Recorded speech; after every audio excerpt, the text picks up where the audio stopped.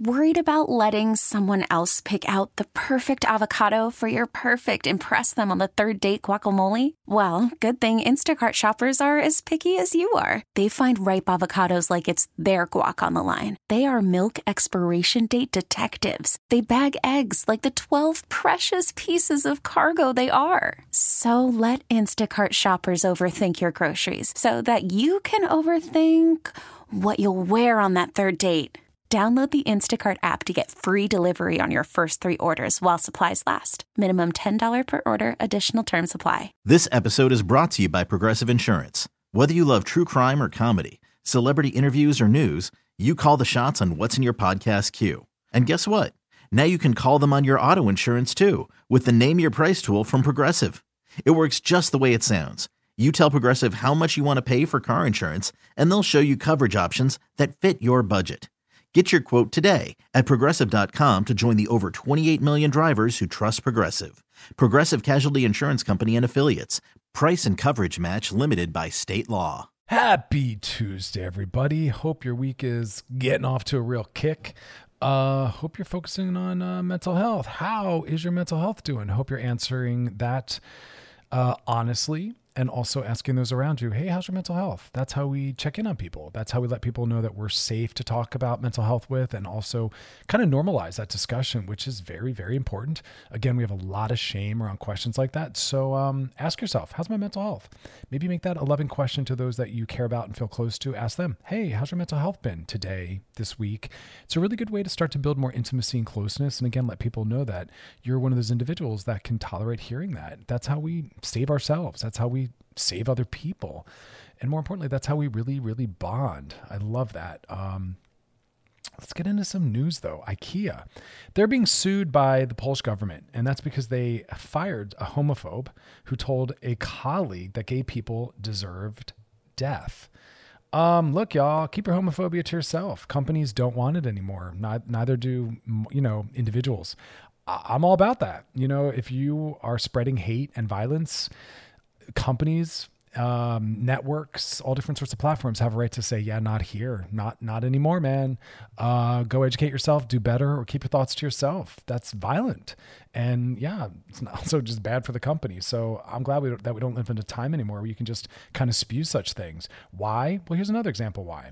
A gay grandpa, I don't even know what that means, was blackmailed by the threat of being outed on Grindr.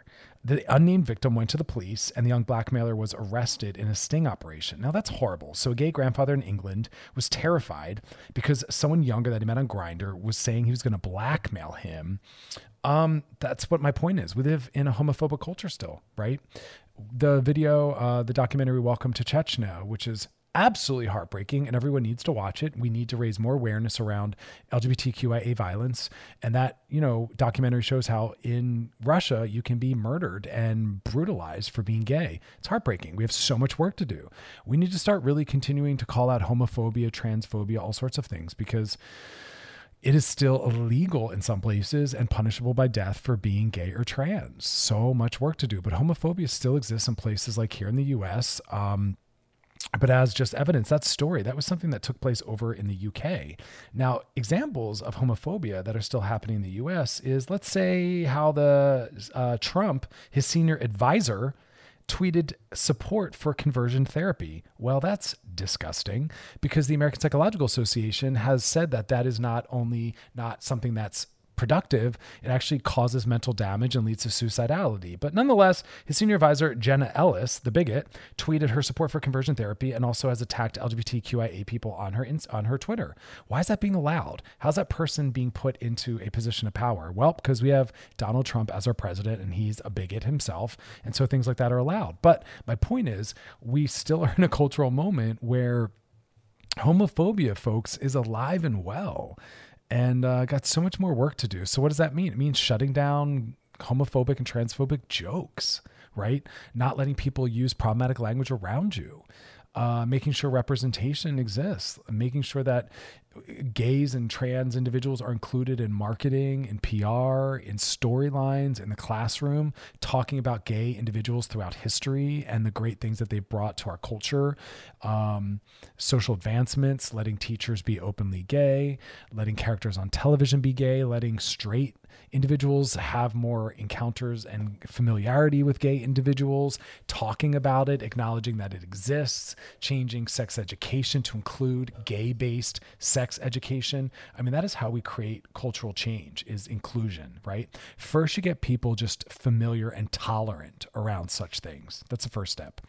And you do that by talking about it, by showing it. Then they start to move into the stage of acceptance, where they're like, okay, they might not support it, but they'll accept it, meaning they'll allow it, they'll acknowledge it.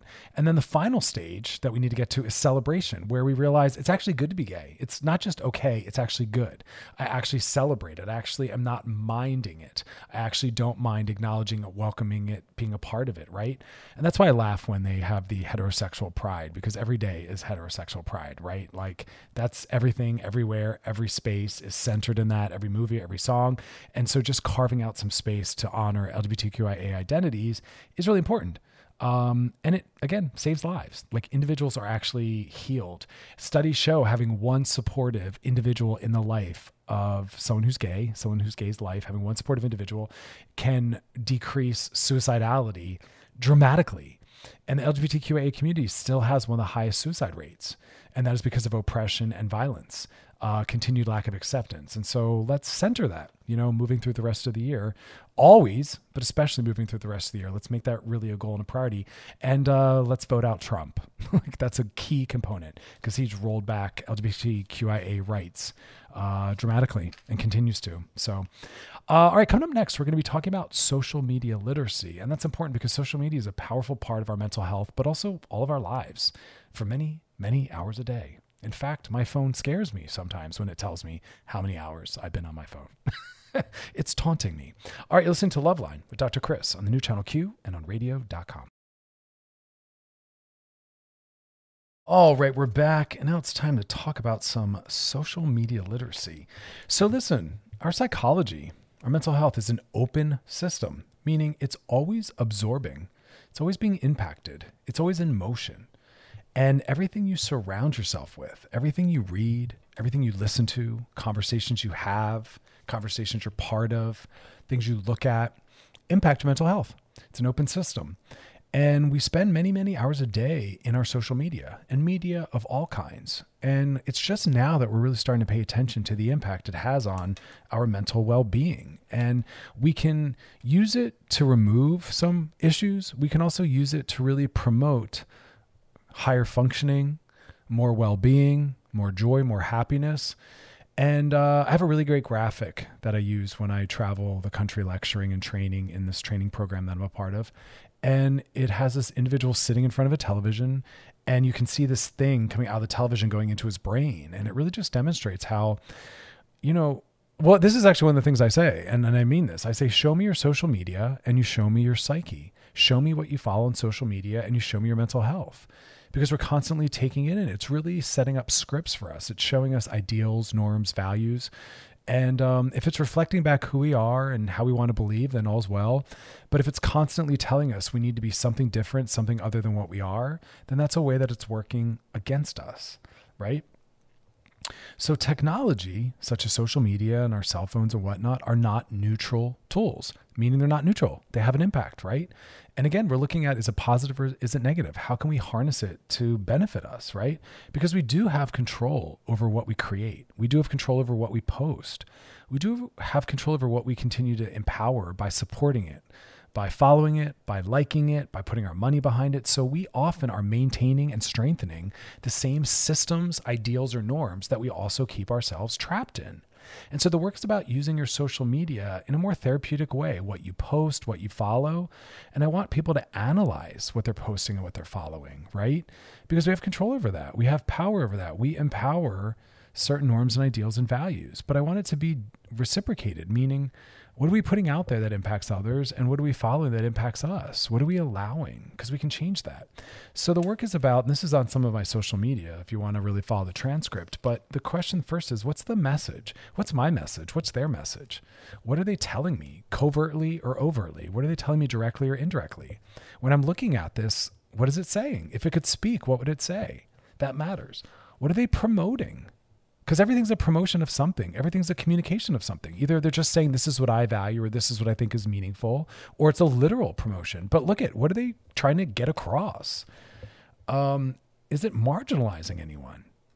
Because often some of these things are marginalizing people. They're leaving someone out, or they're oppressing someone.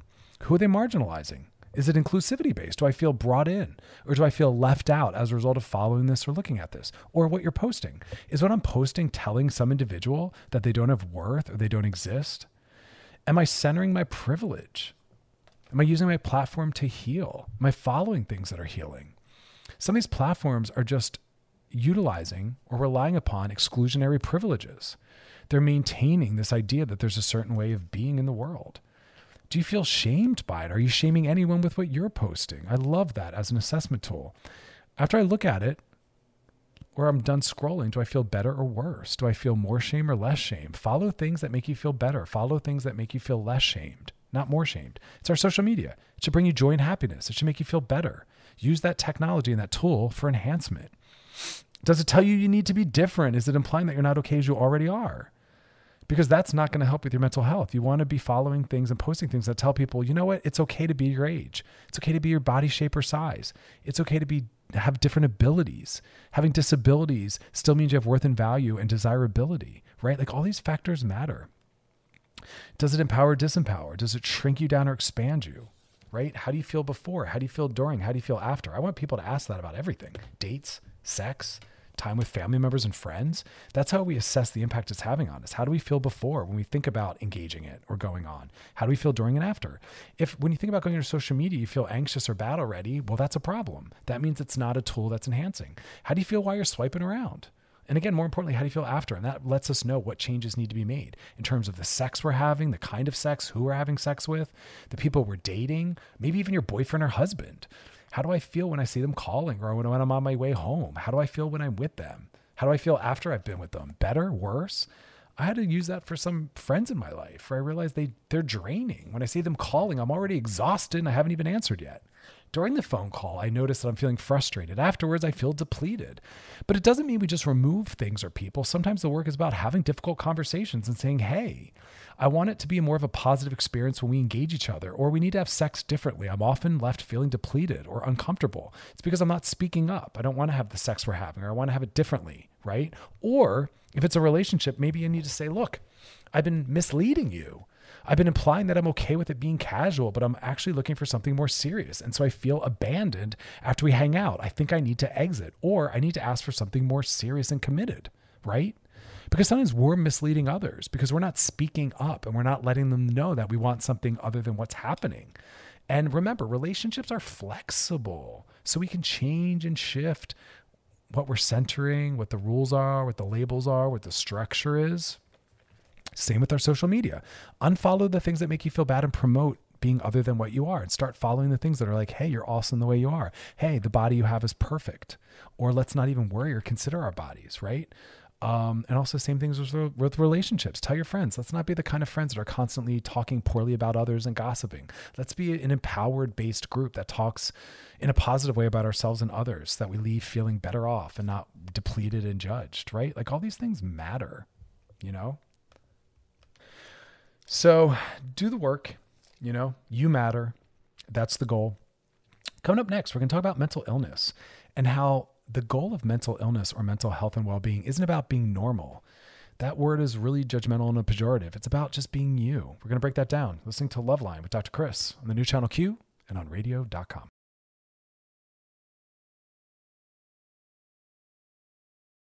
All right, we're back, and now we're going to talk about mental illness and mental health. Listen, we have this word normal.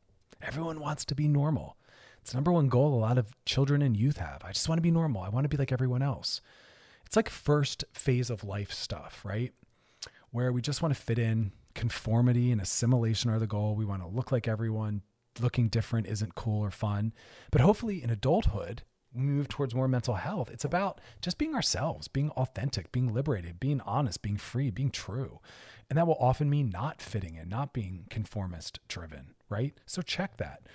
Second phase of life, adulthood, whenever that emerges or happens, is about not trying to strengthen the ego anymore. It's not about the money you have or the car you drive or the label or title. It's now about your legacy, the meaning and value of what you're doing with your time in your life. Do you like what you're leaving as your legacy? Do you like what you're spending all your time doing? Do you like the impact you're having in the world?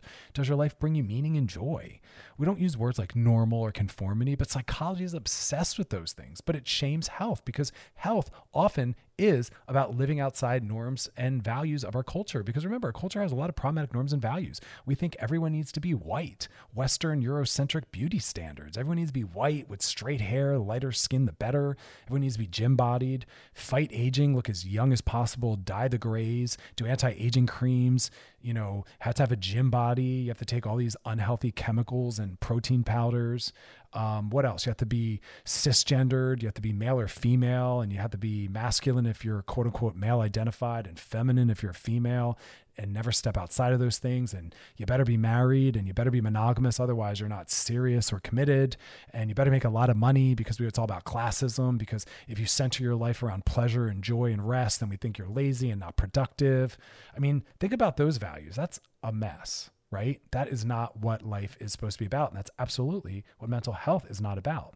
And so often going after mental health is to be a renegade, a rebel in our culture. I mean, I've seen that just working as a psychologist for over 15 years, that often the work is about people pushing outside of those expectations, that as a woman or a woman of a certain age in our culture, you don't need to be married or have a child. And if not, that doesn't mean something's wrong with you. I saw that happen with my older brother when he got out of a serious relationship. People are like, oh, someone's going to think something's wrong with you if at your age you're not married. Really? Well, that's a very unhealthy, toxic person. That's too conformist. You know what I mean? People that have health don't think in those terms. But we use these studies to find statistical averages, and everyone lives on the front end or back end of that. No one really meets that average, and you don't need to. But in mental health, it's all about being normal. And I saw that come up. A friend of mine posted on her Facebook page a story of someone with an alternative sexuality, and everyone started mocking and laughing. And I thought, wow, look at all these people that have so much work to do and are punishing this person for just living their life in the most honest way. And in our culture, them living that life is actually far more rooted in mental health than the people uncomfortable with it or mocking it. So the people calling him unhealthy were the unhealthy ones. They were so uncomfortable with someone living their honest, authentic life, and they needed to publicly shame and attack. So remember, when someone's using the word normal, and I don't even know what that means, because usually it's rooted in all those problematic things I just listed, say to them, that is not the goal. That is not mental health. To be adjusted in our unhealthy culture is not the goal. That's not health, right? And there really is no standard, and it's often rooted in a lot of judgment and discrimination, because the work in mental health and relational health and sexual health is creativity and diversity, because that's how the world works. Remember, when we look at the plant and animal kingdom, they see that as a strength. Diversity is good. But in human culture, we like conformity, but that's actually bad for us. That doesn't help us produce art. Right? Art is rooted in creativity and diversity. We need that. We need to value that.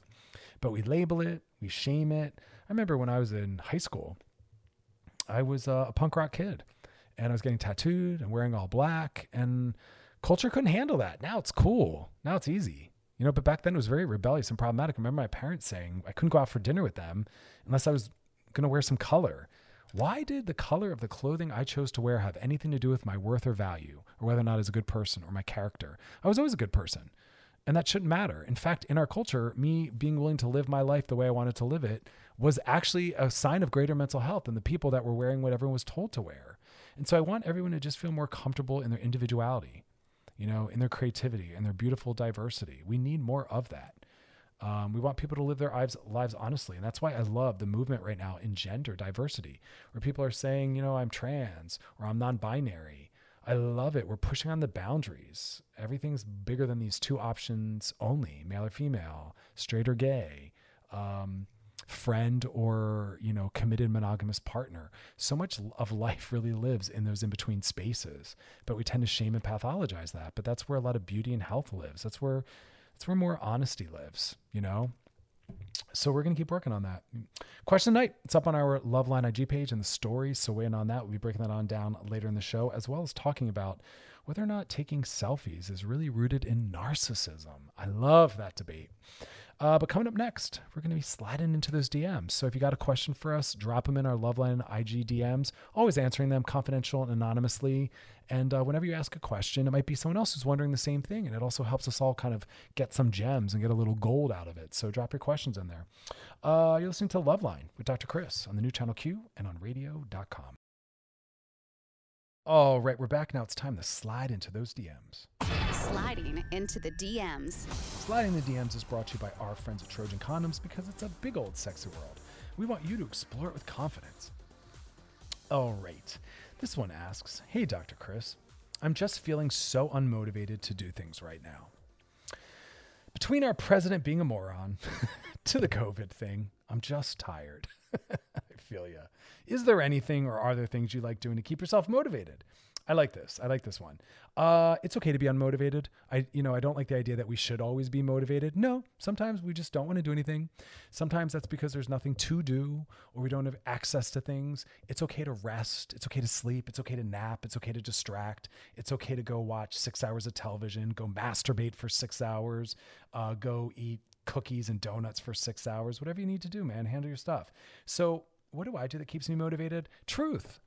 I go with my natural flow. There's some days I want to do nothing. I clear my day out. I take the day off. I sleep in. I nap, keep my sweatpants on, drink some coffee.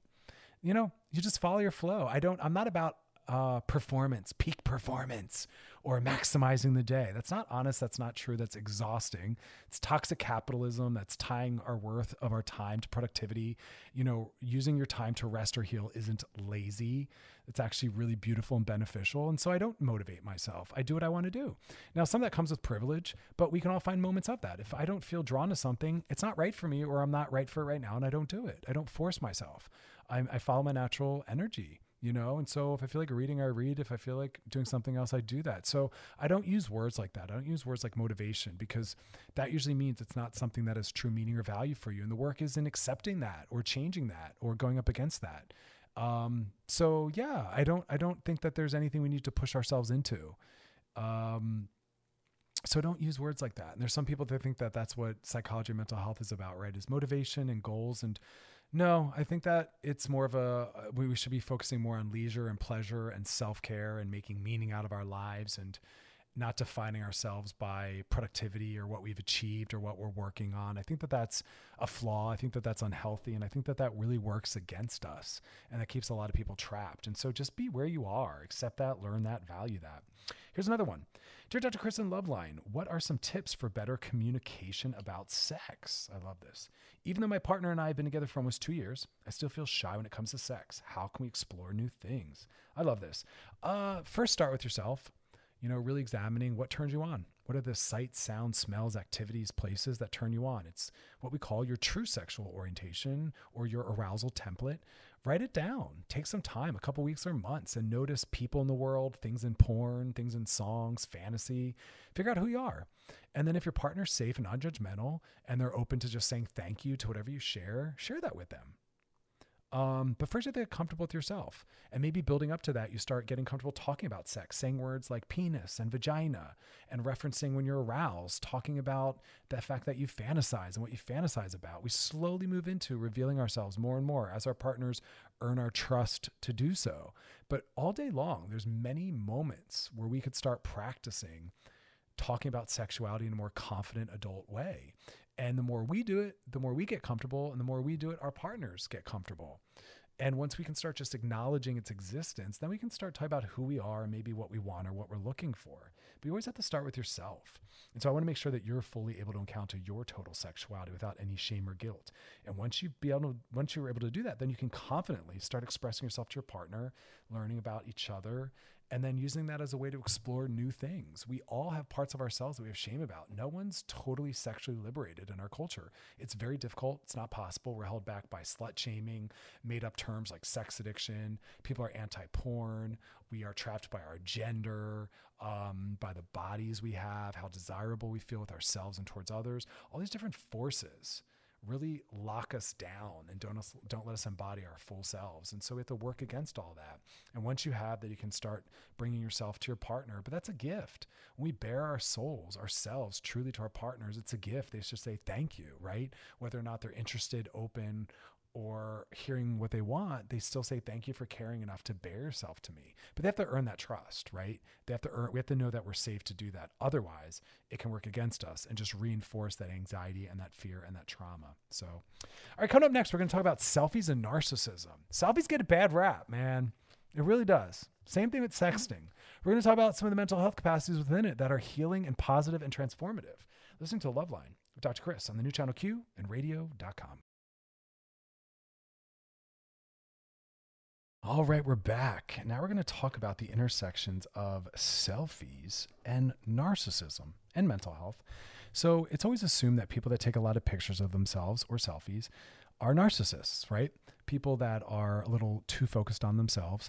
And the studies show that that can be true in some cases and not true in other cases. But, you know, studies always show that. They can really pretty much support anything you're looking to have them support. And when they were looking at the differences in men and women, the study that I'm looking at now was showing that women tend to take pictures more in groups and men more alone, which is odd. But the problem in that is, were the men gay, were the men straight, were the women trans or cis, what race were they from, what class, like all that matters. And so the minute you hear a study just saying men or women, it's like, oh my God, okay, all these other intersecting identities of theirs matter. And I need to know what the population was because I need to be able to break that on down. Were they black? Were they white? Were they gay? Were they straight? Were they trans? Like that matters. So that study doesn't really give me anything. But I want to say it like this. Look, some people that are of some kind of marginalized or exploited identity, whether they're fat-bodied or they're non-white or they're not cisgendered, it's a really powerful act of health, healing, and revolution to take selfies and post them. Because when you're living in a world that says only people that are deemed desirable have a right to expose themselves and show themselves, that keeps us all trapped. I want to see more pictures of older bodies. I want to see more pictures of fat bodies, trans bodies, bodies with body hair, whether they're male or female presenting. That is what's liberatory. That's what helps heal us. That's what's more honest. And so the constant encountering of only a certain type of person putting out a photo or taking a photo is problematic. And so again, marginalized, exploited individuals taking lots of photos of themselves is often a form of therapy for them. Them saying, I have a right to occupy space. I have a right to be seen. I have a right to demonstrate and show myself. I have a right to not have to hide. I don't have to be ashamed. And that's why I find it so beautiful when larger bodies are shirtless on the beach or in a bathing suit. They're saying, I don't need to cover up in shame. I don't need to hide. I'm allowed to hold space and exist. I'm allowed to be seen. And it's so healing and transformative for some people to start to show parts of their bodies, scars, cellulite, whatever it is, that's healing. But we often only see a certain kind of person that meets these ideal standards taking photos. For them, it might be narcissistic. And for them, it might also be them strengthening these problematic norms that we all are buckling under the weight of. But someone taking a lot of photos is going to have a lot of different meanings. Also, like with sexting. Sexting comes from a different source depending on who the person is. For some people, it's an attempt to feel good and desirable in their body. For some, it's to court and get the attention of others. For some, it's because it turns them on. And for yet others, they're practicing the stages of courtship and romance and flirtation, and they're learning. They're finding out about how desirable they are, or they're trying to build intimacy and connection. And so we never know what's behind someone's behavior, right? We always need to ask more questions. We always need to find out, like, maybe there's something healing in it.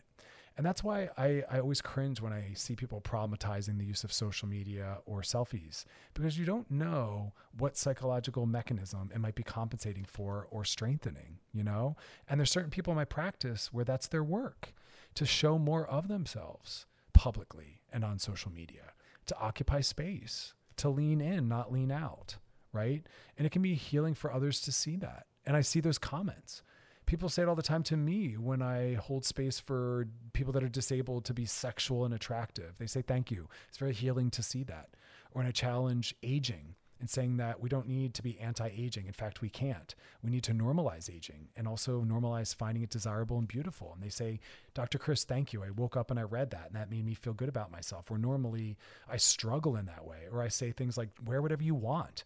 Don't dress for your size. That's not real or honest. There's no rules. Wear what you want. Wear what makes you happy. Let's break out of these confines. And so for some people, taking a photo of their body is part of that social justice work. These different accounts I was just looking at one earlier today of someone who's identifies as disabled, and she was posting very sexual, erotic photos of herself. And it was so healing to the disabled community to see that. And it also helped normalize it for people that are able-bodied and normally write off the erotic capacities of different kinds of abilities in the world. It's good for all of us. We all need to, again, be exposed to differences and things challenging these very rigid, like monolithic forms of beauty. And, you know, art needs to accommodate that. But this is also where we go back to when I was talking about social media literacy, where we get to use our social media as a way to be therapy. It really, really can. All technology, as we talked about in an earlier segment, can be used in service of our journey or in service of social justice. And I want everyone to really look at what their social media is, what role it's playing in all of that. And maybe how can you harness it more towards the deficits or where you have shame and kind of push through that. Because remember, shame is maintained in hiding and withdrawing. Shame wants us to retreat. And the way we work through shame is exposure and showing and leading with, leaning into, not hiding. Hiding it doesn't help us develop comfort, seeing it, feeling it, or having it seen, right? Because shame is a social emotion. We have to socially work through that. So sit with that. It's important stuff. All right, coming up next, we're going to talk about the topic of emotional cheating. What is it, right? What is it? It's also misused and misapplied. So we'll be breaking that on down. And then question of the night. So still some time to weigh in on that. Listening to Loveline with Dr. Chris on the new channel Q and on radio.com. All right, we're back. Question of the night. It's up on our Loveline IG page and the stories. Weighing on that. That's there every night.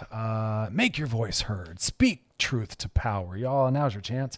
Also sliding on into those DMs on our Loveline page as well. If you got a question, a thought, a comment, look, it's free game. Anything. And I hope you're checking out my live stream show. I'm listening live. That is on all the radio.com handles, Twitter, Facebook, YouTube.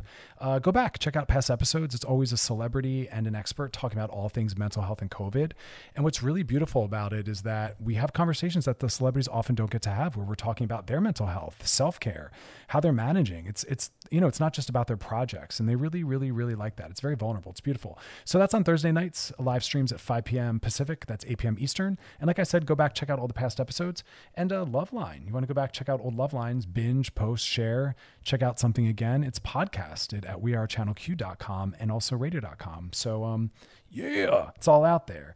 Emotional cheating. It's one of those buzzwords or concepts that I cringe often because of the way people perceive it.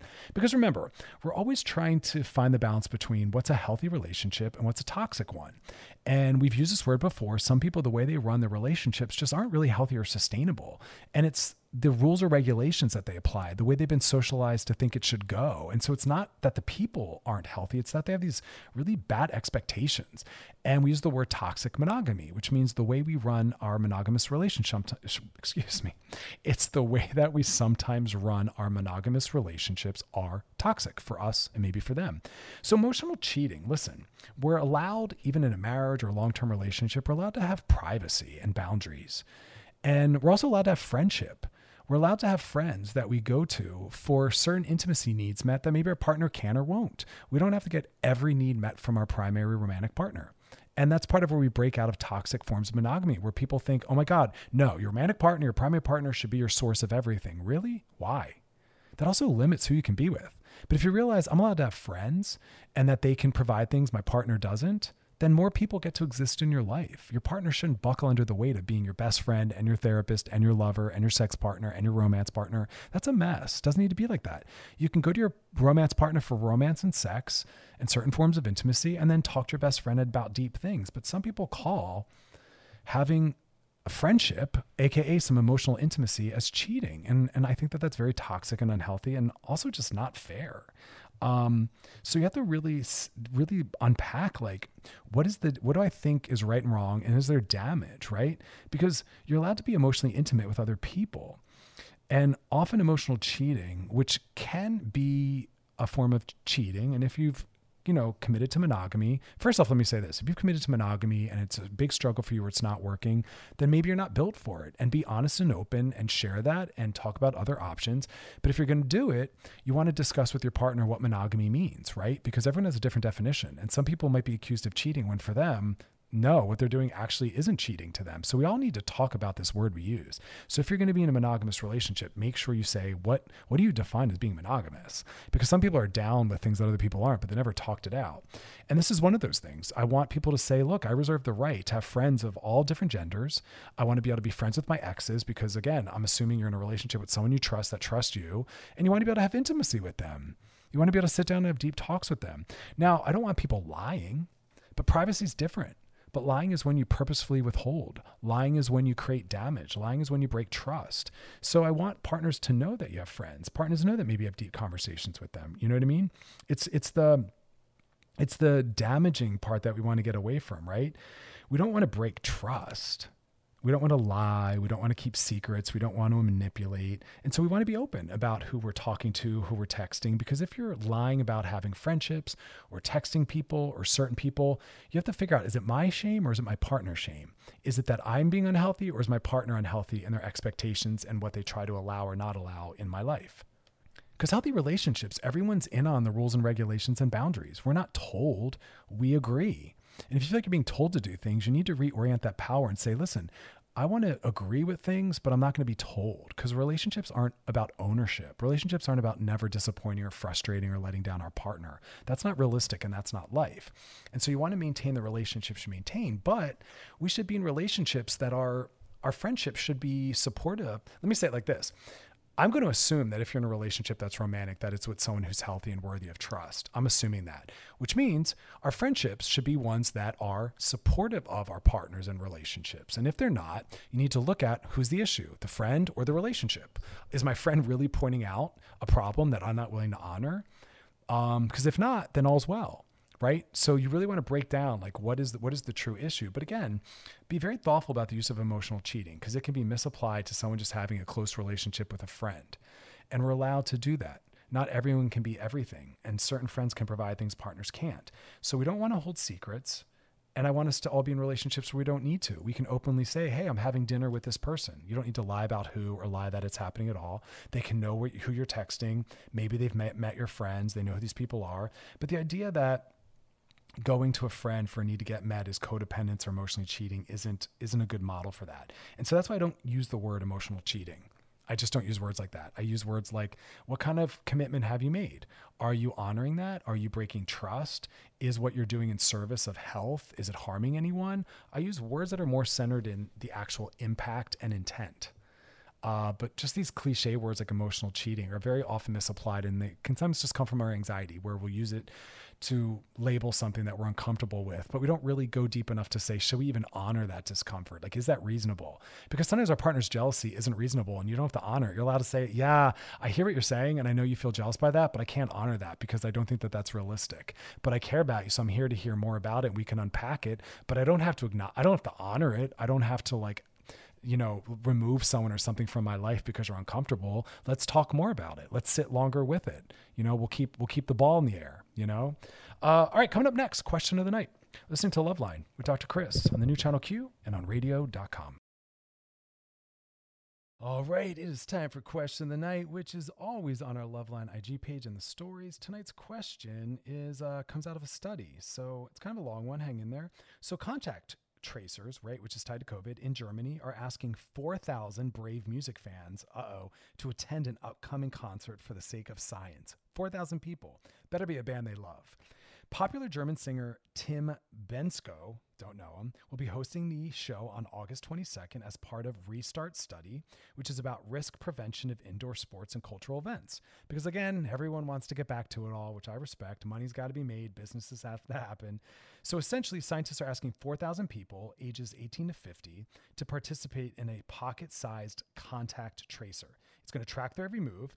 And they're also going to carry a bottle of fluorescent hand sanitizer, which will show residue left on their hand, doorknobs, and other surfaces. I love this so far. They're also going to keep track of the participants after the show's over to trace the virus post-show. Scientists hope that this will help them understand how far the virus can transmit. Now, this is maybe going to be horrifying if, they go to the concert and then days later it shows up in New Zealand. You know what I mean? Like, God knows where this is going to go. So they did a poll, and the poll said, how long until you attend another large-scale concert? For me, it's a very long time. So 16% said that they would attend a large-scale concert before 2020 ends. Only 16%. I get it. But 84% said, I'm going to wait till next year. 84% are waiting till next year. I totally get that. I totally agree with that. I totally respect that. I can't imagine in this year going to a large scale event of any kind. I really can't. I can't imagine even going back to my office this year. So the question of the night was, what would it take for you to go back to a concert or a live show? Okay. Now remember, 84% are waiting till next year. So I'm dying to know what it's going to take for y'all to go back, because I think a vaccine that's widely used, I think, is what it'll take. I'm not really sure, because even then, I don't know. All right, what'd y'all say? What would it take for you to go back to a concert or live show? That's a question of the night. First person said money. All right, so you need to get paid to go? Because if so, I'm wondering what concert or show pays people to attend. Am I missing something? But you might be great for the study. There's 4,000 people in Germany. Someone else said, I'd go right now. Come on, really? Right now, you'd go to a large-scale event. You must be a Republican. Someone else said a vaccine. Thank you. Someone else said a vaccine. Yes. I'm not messing around. I know people personally that have died. It's not a joke. It's not a hoax, y'all. It's a big deal. It's gnarly, and it can be nasty. I have some very close people to me that I care about that are doctors and nurses on the front line. Trust me when I tell you it's real. And I have personal friends that have died. It's no joke, y'all. Going to concerts. Come on now. Again, the question tonight is, what would it take for you to go back to a concert or a live show? Someone else said an effing miracle. Yeah, I know. I don't know. I don't know that I ever want to shake hands again. I kind of want servers to always wear masks. I'm now more aware of infectiousness and how things are spread in general. And I don't really want any flus or viruses moving forward if I can prevent them. And so I'm going to take new precautions. I don't want to shake hands anymore. Be more thoughtful in hookup culture. Wouldn't mind, like I said, servers wearing masks. I'm doing more from home. I will continue to. I've found a lot of value in being home more. Someone else said face mask, less people and cheaper prices. Bam. It's that prices part too. Face masks for sure. I would need to know everyone's rocking them. Someone else said vaccine and common sense. So maybe never. I love that one. I know. Vaccine's coming. Maybe December or January. It's going to be possibly ready if it passes tests, we think. This is coming out of Pfizer. But I appreciate the common sense part, so maybe never. I'm here with that. We've been seeing a lack of common sense these days, so I appreciate that. Question of the night. What would it take for you to go back to a concert or a live show? Someone else said a vaccine. Oh, another vaccine. We're all big vaccine fans. I'm glad, because that's the only way through this bad boy. And this thing is nasty, yo. So I don't want us just washing our hands and thinking masks are going to do it. Even though we do know if we would all wear them for about 2 weeks, I think they said, we'd have this thing in the bag. But again, American exceptionalism, rugged individualism, people don't care about others. They think they're special, but not willing to do it. It's a mask, y'all. It's fabric. Come on. Someone else said a vaccine. Someone else said 0% death rate without a vaccine. Herd immunity. Yeah, but we're not seeing that. We have not seen herd immunity as a theory work anywhere. 0% death rate. Where is that occurring? Everywhere I know on this planet right now has some deaths. I don't really know where that's been shown to work. Someone else said when COVID is no longer present. But what does that mean? That is so far away that I'm trying to conceive of a time when it's just not heard about anymore. It's become such common language. I was trying to think back the other day to what it was like prior to all this. This is literally such a new normal that I struggle to remember old ways of being. Honestly, I can't remember in some ways. The mask is just such like a normalized part of my day and my time that I can't imagine not having it out in the world or not seeing it. I remember when it first happened, I would jump when I saw the masks. It threw me off. Now it makes me feel comfortable. It's honest, you know? All right, coming up next, DMs. Listening to Loveline with Dr. Chris on the new channel Q and on radio.com. All right, we're back, and now it's time to slide into those DMs. Sliding into the DMs. Sliding the DMs is brought to you by our friends at Trojan Condoms because it's a big old sexy world. We want you to explore with confidence. Here we go. This is a long one, so hang in there. Hey, Dr. Chris, my brother is a recovering addict and lives with my mom. Before that, he lived with me, but he screwed up way too many times, and we kicked him out. He crashed his car she let him use while he was drunk and high, and instead of getting mad, my mom paid to fix it. He ended up going into treatment and got his stuff together for 6 months, and my mom would brag to everyone about how great he's doing. It's long. I got lost in this one. The minute my mom and her boyfriend left town, I ended up having to call an ambulance for him because he took drugs and drank and ended up freaking me out and had to go to the ER. He's fine, but my mom is understandably a mess. She fully trusted that he would stay sober and was fine alone. We get in arguments because I'm like, well, sorry, but what do you expect? He has no consequences and never went to rehab and gets coddled. If I have anything negative or tough love advice to say, she says she doesn't want to hear it. After all that she's like, I truly believe this is his wake-up call. Well, he's had 10 wake-up calls, and this happens every time. I'm tired of seeing her in pain. I'm tired of having panic attacks thinking of my brother ODing.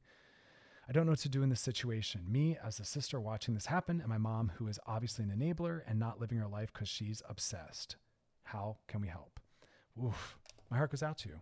You know, people's difficult, problematic relationships with drugs and alcohol can be a lifelong struggle. And that's my first response. For some people, it's forever.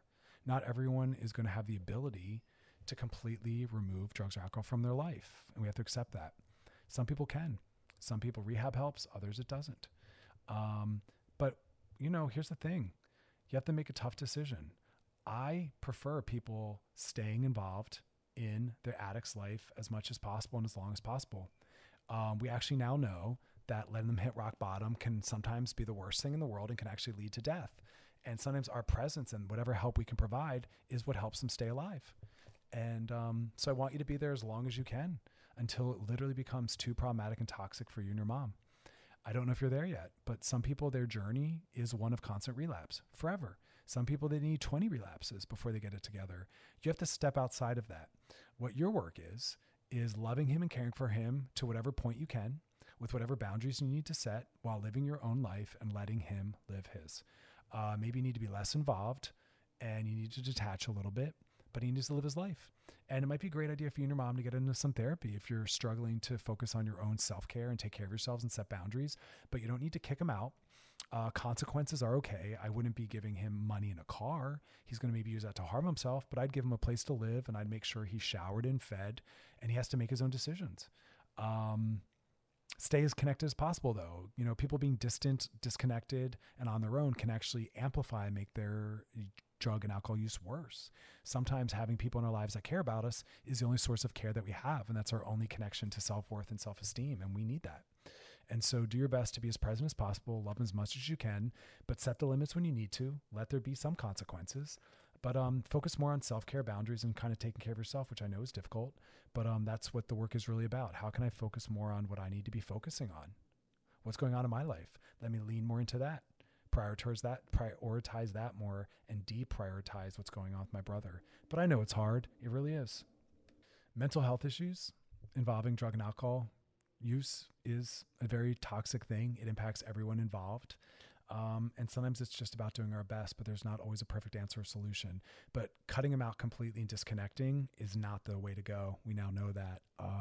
Because the opposite of drug and alcohol use is connection and relationality. And he needs that to whatever extent he can. And that's what will still hold some space and some hope for him. So again, hang in there as much as you can. Setting boundaries, not letting it get too toxic. Sliding in the DMs is brought to you by our friends at Trojan Condoms because it's a big old sex world and we want you to explore with confidence. That's our show. We'll be back tomorrow night, 7 p.m. Pacific, 10 p.m. Eastern. And as always, Loveline is podcasted at wearechannelq.com and radio.com. And make sure you're checking out my show on Thursday, live stream show. I'm listening live, experts and celebrities talking about the impacts of mental health and COVID. Lots of tips, always talking about self-care. And again, that's on all the radio.com handles, Twitter, YouTube, and Facebook at 5 p.m. Pacific, 8 p.m. Eastern. And you can go back and check out all the old ones as well. We've had some awesome guests, awesome conversations, awesome topics. But y'all, thanks for hanging out with me. And you have a beautiful, beautiful night.